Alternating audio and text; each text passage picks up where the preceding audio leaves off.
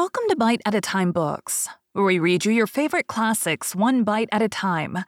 My name is Brie Carlisle, and I love to read, and wanted to share my passion with listeners like you. If you want to know what's coming next and vote on upcoming books, sign up for our newsletter at biteatatimebooks.com. You'll also find our new t-shirts in the shop, including podcast shirts and quote shirts from your favorite classic novels. Be sure to follow my show on your favorite podcast platform so you get all the new episodes. You can find most of our links in the show notes, but also our website, biteatatimebooks.com, includes all of the links for our show, including to our Patreon to support the show, and YouTube, where we have special behind the narration of the episodes. We're part of the Bite at a Time Books Productions Network. If you'd also like to hear what inspired your favorite classic authors to write their novels, and what was going on in the world at the time, check out the Bite at a Time Books Behind the Story podcast, wherever you listen to podcasts. Please note, while we try to keep the text as close to the original as possible, some words have been changed to honor the marginalized communities who've identified the words as harmful, and to stay in alignment with Bite at a Time Books' brand values. Today we'll be continuing Anne of the Island by Lucy Maud Montgomery. Chapter 4, April's Lady. Kingsport is a quaint old town, harking back to the early colonial days and wrapped in its ancient atmosphere, as some fine old dame in garments fashioned like those of her youth. Here and there it sprouts out into modernity, but at heart it is still unspoiled. It is full of curious relics and haloed by the romance of many legends of the past. Once it was a mere frontier station on the fringe of the wilderness, and those were the days when Indians kept life from being monotonous to the settlers. Then it grew to be a bone of contention between the British and the French, being occupied now by the one and now by the other, emerging from each occupation with some fresh scar of battling nations branded on it. It has in its park a Martello Tower, autographed all over by tourists, a dismantled old French fort on the hills beyond the town, and several antiquated cannon in its public squares.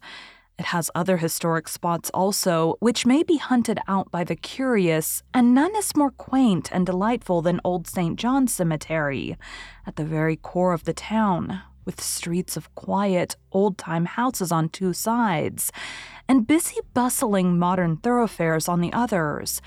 Every citizen of Kingsport feels a thrill of possessive pride in Old St. John's, for if he be of any pretensions at all, he has an ancestor buried there, with a queer, crooked slab at his head, or else sprawling protectively over the grave, on which all the main facts of his history are recorded. For the most part, no great art or skill was lavished on those old tombstones. The larger number are of roughly chiseled brown or gray native stone, and only in a few cases is there any attempt at ornamentation. Some are adorned with skull and crossbones, and this grisly decoration is frequently coupled with a cherub's head. Many are prostrate and in ruins, and almost all time's tooth has been gnawing until some inscriptions have been completely effaced, and others can only be deciphered with difficulty. The graveyard is very full and very bowery, for it is surrounded and intersected by rows of elms and willows, beneath whose shade the sleepers must lie very dreamlessly, forever crooned to by the winds and leaves over them, and quite undisturbed by the clamor of traffic just beyond. Anne took the first of many rambles in Old St. John's the next afternoon. She and Priscilla had gone to Redmond in the forenoon and registered as students, after which there was nothing more to do that day.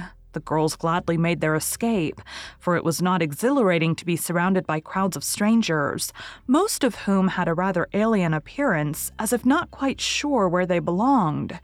The freshettes stood about in detached groups of 2 or 3, looking askance at each other. The freshies, wiser in their day and generation, had banded themselves together on the big staircase of the entrance hall, where they were shouting out glees with all the vigor of youthful lungs as a species of defiance to their traditional enemies, the sophomores, a few of whom were prowling loftily about, looking properly disdainful of the unlicked cubs on the stairs.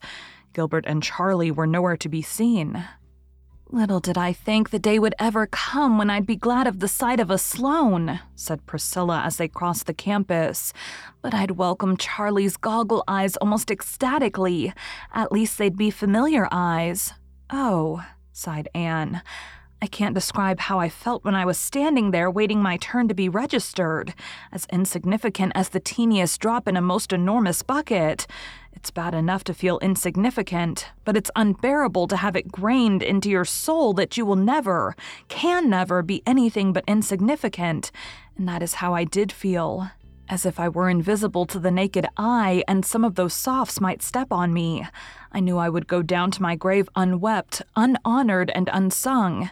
Wait till next year," comforted Priscilla. "Then we'll be able to look as bored and sophisticated as any sophomore of them all.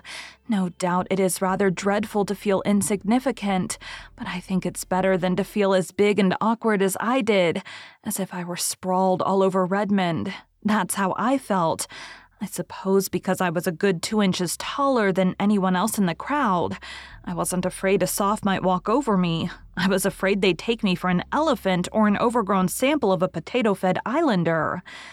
I suppose the trouble is we can't forgive Big Redmond for not being Little Queens," said Anne, gathering about her the shreds of her old cheerful philosophy to cover her nakedness of spirit. "When we left Queens, we knew everybody and had a place of our own. I suppose we've been unconsciously expecting to take life up at Redmond just where we left off at Queens, and now we feel as if the ground has slipped from under our feet. I'm thankful that neither Mrs. Lynde nor Mrs. Elisha Wright know or ever will know my state of mind at present. They would exult in saying, 'I told you so,' and be convinced it was the beginning of the end, whereas it's just the end of the beginning." "Exactly. That sounds more Annish. In a little while we'll be acclimated and acquainted, and all will be well. Anne, did you notice the girl who stood alone just outside the door of the co-ed's dressing room all the morning? The pretty one with the brown eyes and crooked mouth?" "Yes, I did. I noticed her particularly because she seemed the only creature there who looked as lonely and friendless as I felt. I had you, but she had no one. I think she felt pretty all by herselfish, too. Several times I saw her make a motion as if to cross over to us, but she never did it. Too shy, I suppose. I wished she would come. If I hadn't felt so much like the aforesaid elephant, I'd have gone to her. But I couldn't lumber across that big hall with all those boys howling on the stairs. She was the prettiest freshette I saw today, but probably favor is deceitful and even beauty is vain on your first day at Redmond," concluded Priscilla with a laugh. "I'm going across to Old St. John's after lunch," said Anne. "I don't know that a graveyard is a very good place to go get cheered up, but it seems the only get-atable place where there are trees, and trees I must have. I'll sit on one of those old slabs and shut my eyes and imagine I'm in the Avonlea woods." Anne did not do that, however, for she found enough of interest in Old St. John's to keep her eyes wide open. They went in by the entrance gates, past the simple massive stone arch surmounted by the great Lion of England. "And on Inkerman yet the wild bramble is gory, and those bleak heights henceforth shall be famous in story," quoted Anne, looking at it with a thrill. They found themselves in a dim, cool green place, where winds were fond of purring. Up and down the long grassy aisles they wandered, reading the quaint, voluminous epitaphs carved in an age that had more leisure than our own. "Here lieth the body of Albert Crawford, Esquire," read Anne from a worn gray slab. "For many years keeper of His Majesty's ordnance at Kingsport. He served in the army till the peace of 1763, when he retired from bad health. He was a brave officer, the best of husbands, the best of fathers, the best of friends. He died October 29th, 1792, aged 84 years. There's an epitaph for you, Prissy. There is certainly some scope for imagination in it. How full such a life must have been of adventure. And as for his personal qualities, I'm sure human eulogy couldn't go further. I wonder if they told him he was all of those best things while he was alive." "Here's another," said Priscilla. "Listen. To the memory of Alexander Ross, who died on the 22nd of September 1840, aged 43 years. This is raised as a tribute of affection by one whom he served so faithfully for 27 years that he was regarded as a friend, deserving the fullest confidence and attachment. A very good epitaph, commented Anne thoughtfully.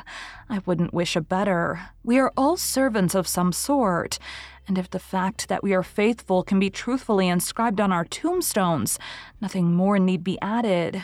Here's a sorrowful little gravestone, Prissy, to the memory of a favorite child, and here is another, erected to the memory of one who is buried elsewhere. I wonder where that unknown grave is. Really, Pris, the graveyards of today will never be as interesting as this. You were right. I shall come here often. I love it already. I see we're not alone here. There's a girl down at the end of this avenue. Yes, and I believe it's the very girl we saw at Redmond this morning. I've been watching her for 5 minutes. She started to come up the avenue exactly half a dozen times, and exactly half a dozen times has she turned and gone back. Either she's dreadfully shy, or she's got something on her conscience. Let's go and meet her. It's easier to get acquainted in a graveyard than at Redmond, I believe. They walked down the long grassy arcade towards the stranger, who was sitting on a gray slab under an enormous willow. She was certainly very pretty, with a vivid, irregular, bewitching type of prettiness. There was a gloss as of brown nuts on her satin-smooth hair and soft, ripe glow on her round cheeks. Her eyes were big and brown and velvety under oddly pointed black brows, and her crooked mouth was rose-red. She wore a smart brown suit with 2 very modish little shoes peeping from beneath it, and her hat of dull pink straw, wreathed with golden-brown poppies, had the indefinable, unmistakable air which pertains to the creation of an artist in millinery. Priscilla had a sudden stinging consciousness that her own hat had been trimmed by her village store milliner, and Anne wondered uncomfortably if the blouse she had made herself, and which Mrs. Lynde had fitted, looked very countrified and homemade besides the stranger's smart attire. For a moment, both girls felt like turning back, but they had already stopped and turned towards the gray slab. It was too late to retreat, for the brown-eyed girl had evidently concluded that they were coming to speak to her. Instantly, she sprang up and came forward with outstretched hand and a gay, friendly smile, in which there seemed not a shadow of either shyness or burdened conscience. "Oh, I want to know who you 2 girls are," she exclaimed eagerly. "I've been dying to know. I saw you at Redmond this morning. Say, wasn't it awful there? For the time I wished I had stayed home and got married." Anne and Priscilla both broke into unconstrained laughter at this unexpected conclusion. The brown-eyed girl laughed too. "I really did. I could have, you know. Come, let's all sit down on this gravestone and get acquainted. It won't be hard. I know we're going to adore each other. I knew it as soon as I saw you at Redmond this morning. I wanted so much to go right over and hug you both." "Why didn't you?" asked Priscilla. "Because I simply couldn't make up my mind to do it. I never can make up my mind about anything myself. I'm always afflicted with indecision. Just as soon as I decide to do something, I feel in my bones that another course would be the correct one. It's a dreadful misfortune, but I was born that way, and there's no use in blaming me for it, as some people do, so I couldn't make up my mind to go and speak to you much as I wanted to." "We thought you were too shy," said Anne. No, dear. Shyness isn't among the many failings or virtues of Philippa Gordon. Phil for short. Do call me Phil right off. Now, what are your handles?" "She's Priscilla Grant," said Anne, pointing. "And she's Anne Shirley," said Priscilla, pointing in turn. "And we're from the island," said both together. "I hail from Bolingbroke, Nova Scotia," said Philippa. "Bolingbroke!" exclaimed Anne. "Why, that is where I was born." "Do you really mean it? Why, that makes you a blue nose after all." "No, it doesn't," retorted Anne. "Wasn't it Dan O'Connell who said that if a man was born in a stable, it didn't make him a horse? I'm island to the core." Well, I'm glad you were born in Bolingbroke anyway. It makes us kind of neighbors, doesn't it? And I like that, because when I tell you secrets, it won't be as if I were telling them to a stranger. I have to tell them. I can't keep secrets. It's no use to try. That's my worst failing. That and indecision, as aforesaid. Would you believe it? It took me half an hour to decide which hat to wear when I was coming here. Here, to a graveyard. At first, I inclined to my brown one with the feather, but as soon as I put it on, I thought this pink one with the floppy brim would be more becoming. When I got it pinned in place, I liked the brown one better. At last, I put them close together on the bed, shut my eyes, and jabbed with the hat pin. The pin speared the pink one, so I put it on. It is becoming, isn't it? Tell me, what do you think of my looks? At this naive demand, made in a perfectly serious tone, Priscilla laughed again. But Anne said, impulsively squeezing Philippa's hand, "We thought this morning that you were the prettiest girl we saw at Redmond." Philippa's crooked mouth flashed into a bewitching crooked smile over very white teeth. "I thought that myself," was her next astounding statement, "but I wanted someone else's opinion to bolster mine up. I can't decide even on my own appearance. Just as soon as I've decided that I'm pretty, I begin to feel miserably that I'm not. Besides, have a horrible old great aunt who's always saying to me with a mournful sigh, 'You were such a pretty baby. It's strange how children change when they grow up.' I adore aunts, but I detest great aunts. Please tell me quite often that I am pretty if you don't mind. I feel so much more comfortable when I can believe I'm pretty, and I'll be just as obliging to you if you want me to. I can be with a clear conscience." "Thanks," laughed Anne. "But Priscilla and I are so firmly convinced of our own good looks that we don't need any assurance about them, so you needn't trouble." "Oh, you're laughing at me. I know you think I'm abominably vain, but I'm not. There really isn't one spark of vanity in me, and I'm never a bit grudging about paying compliments to other girls when they deserve them. I'm so glad I know you folks. I came up on Saturday, and I've nearly died of homesickness ever since. It's a horrible feeling, isn't it? In Bolingbroke, I'm an important personage, and in Kingsport, I'm just nobody. There were times when I could feel my soul turning a delicate blue. Where do you hang out?" 38 St. John Street. "Better and better. Why, I'm just around the corner on Wallace Street. I don't like my boarding house, though. It's bleak and lonesome, and my room looks out on such an unholy backyard. It's the ugliest place in the world. As for cats, well, surely all the Kingsport cats can't congregate there at night, but half of them must. I adore cats on hearth rugs, snoozing before nice friendly fires, but cats in backyards at midnight are totally different animals. The first night I was here, I cried all night, and so did the cats. You should have seen my nose in the morning. How I wished I had never left home." "I don't know how you managed to make up your mind to come to Redmond at all, if you are really such an undecided person," said amused Priscilla. "Bless your heart, honey, I didn't. It was Father who wanted me to come here. His heart was set on it. Why, I don't know. It seems perfectly ridiculous to think of me studying for a BA degree, doesn't it? Not but what I can do it, all right. I have heaps of brains." "Oh," said Priscilla vaguely. "Yes, but it's such hard work to use them, and BAs are such learned, dignified, wise, solemn creatures. They must be. No, I didn't want to come to Redmond. I did it just to oblige Father. He is such a duck. Besides, I knew if I stayed home, I'd have to get married. Mother wanted that. Wanted it decidedly. Mother has plenty of decision. But I really hated the thought of being married for a few years yet. I want to have heaps of fun before I settle down. And ridiculous as the idea of my being a BA is, the idea of my being an old married woman is still more absurd, isn't it? I'm only 18. No, I concluded, I would rather come to Redmond than be married. Besides, how could I ever have made up my mind which man to marry? "Were there so many?" laughed Anne. "Heaps. The boys like me awfully. They really do. But there were only 2 that mattered. The rest were all too young and too poor.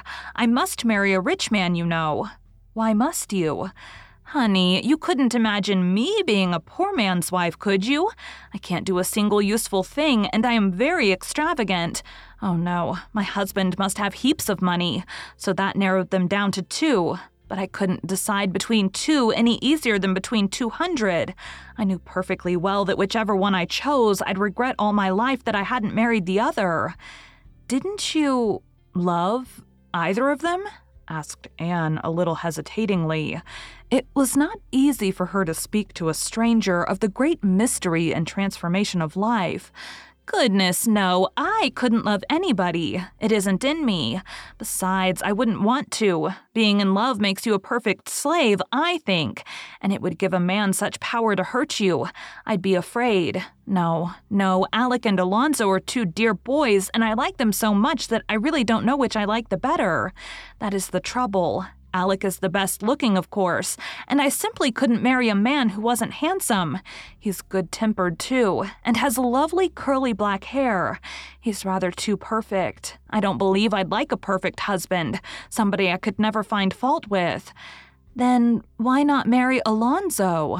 Asked Priscilla gravely.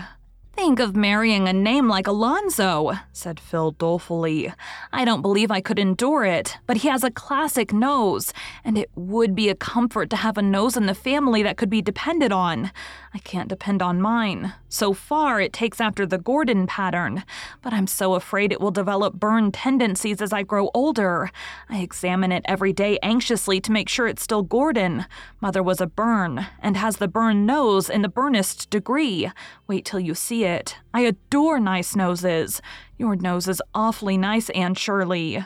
Alonzo's nose nearly turned the balance in his favor. But Alonzo! No, I couldn't decide. If I could have done as I did with the hats, stood them both up together, shut my eyes, and jabbed with a hat pin, it would have been quite easy. What did Alec and Alonzo feel like when you came away? Queried Priscilla. Oh, they still have hope. I told them they'd have to wait till I could make up my mind. They're quite willing to wait. They both worship me, you know. Meanwhile, I intend to have a good time. I expect I shall have heaps of beaux at Redmond. I can't be happy unless I have, you know. But don't you think the freshmen are fearfully homely? I saw only one really handsome fellow among them. He went away before you came. I heard his chum call him Gilbert. His chum had eyes that stuck out that far. But you're not going yet, girls. Don't go yet. I think we must, said Anne rather coldly. It's getting late, and I've some work to do. But you'll both come to see me, won't you? Asked Philippa, getting up and putting an arm around each. And let me come to see you. I want to be chummy with you. I've taken such a fancy to you both, and I haven't quite disgusted you with my frivolity, have I?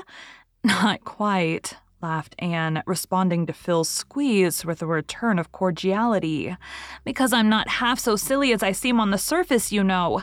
You just accept Philippa Gordon as the Lord made her with all her faults, and I believe you'll come to like her. Isn't this graveyard a sweet place? I'd love to be buried here. Here's a grave I didn't see before.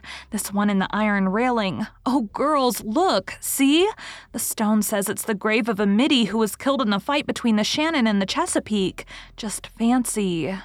Anne paused by the railing and looked at the worn stone, her pulses thrilling with sudden excitement. The old graveyard, with its overarching trees and long aisles of shadows, faded from her sight. Instead, she saw the Kingsport harbor of nearly a century agone. Out of the mist came slowly a great frigate, brilliant with the meteor flag of England. Behind her was another, with a still heroic form, wrapped in its own starry flag, lying on the quarter deck, the gallant Lawrence. Time's finger had turned back his pages, and that was the Shannon sailing triumphant up the bay with her Chesapeake as her prize. Come back, Anne Shirley, come back, laughed Philippa, pulling her arm. You're 100 years away from us. Come back. Anne came back with a sigh. Her eyes were shining softly. I've always loved that old story, she said. And although the English won that victory, I think it was because of the brave defeated commander. I love it. This grave seems to bring it so near and make it so real. This poor little middy was only 18. He died of desperate wounds received in gallant action, so reads his epitaph. It is such as a soldier might wish for. Before she turned away, Anne unpinned the little cluster of purple pansies she wore and dropped it softly on the grave of the boy who had perished in the Great Sea Duel. "Well, what do you think of our new friend?" asked Priscilla when Phil had left them. "I like her. There's something very lovable about her, in spite of all her nonsense. I believe, as she says herself, that she isn't half as silly as she sounds. She's a dear, kissable baby, and I don't know that she'll ever really grow up." "I like her too," said Priscilla decidedly. "She talks as much about boys as Ruby Gillis does, but it always enrages or sickens me to hear Ruby, whereas I just wanted to laugh good-naturedly at Phil. Now, what is the why of that?" "There's a difference," said Anne meditatively. "I think it's because Ruby is really so conscious of boys. She plays at love and lovemaking. Besides, you feel, when she is boasting of her beau, that she's doing it to rub it well into you that you haven't half so many. Now, when Phil talks of her beau, it sounds as if she was just speaking of chums.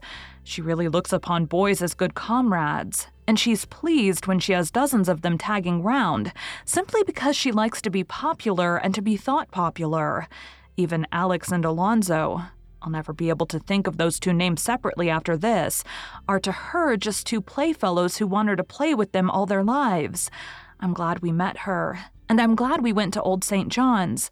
I believe I've put forth a tiny soul root into Kingsport soil this afternoon. I hope so. I hate to feel transplanted. Thank you for joining Bite at a Time Books today, while we read a bite of one of your favorite classics. Again, my name is Bree Carlisle, and I hope you come back tomorrow for the next bite of Anne of the Island. Don't forget to sign up for our newsletter at biteatatimebooks.com and check out the shop. You can check out the show notes or our website, biteatatimebooks.com, for the rest of the links for our show. We'd love to hear from you on social media as well.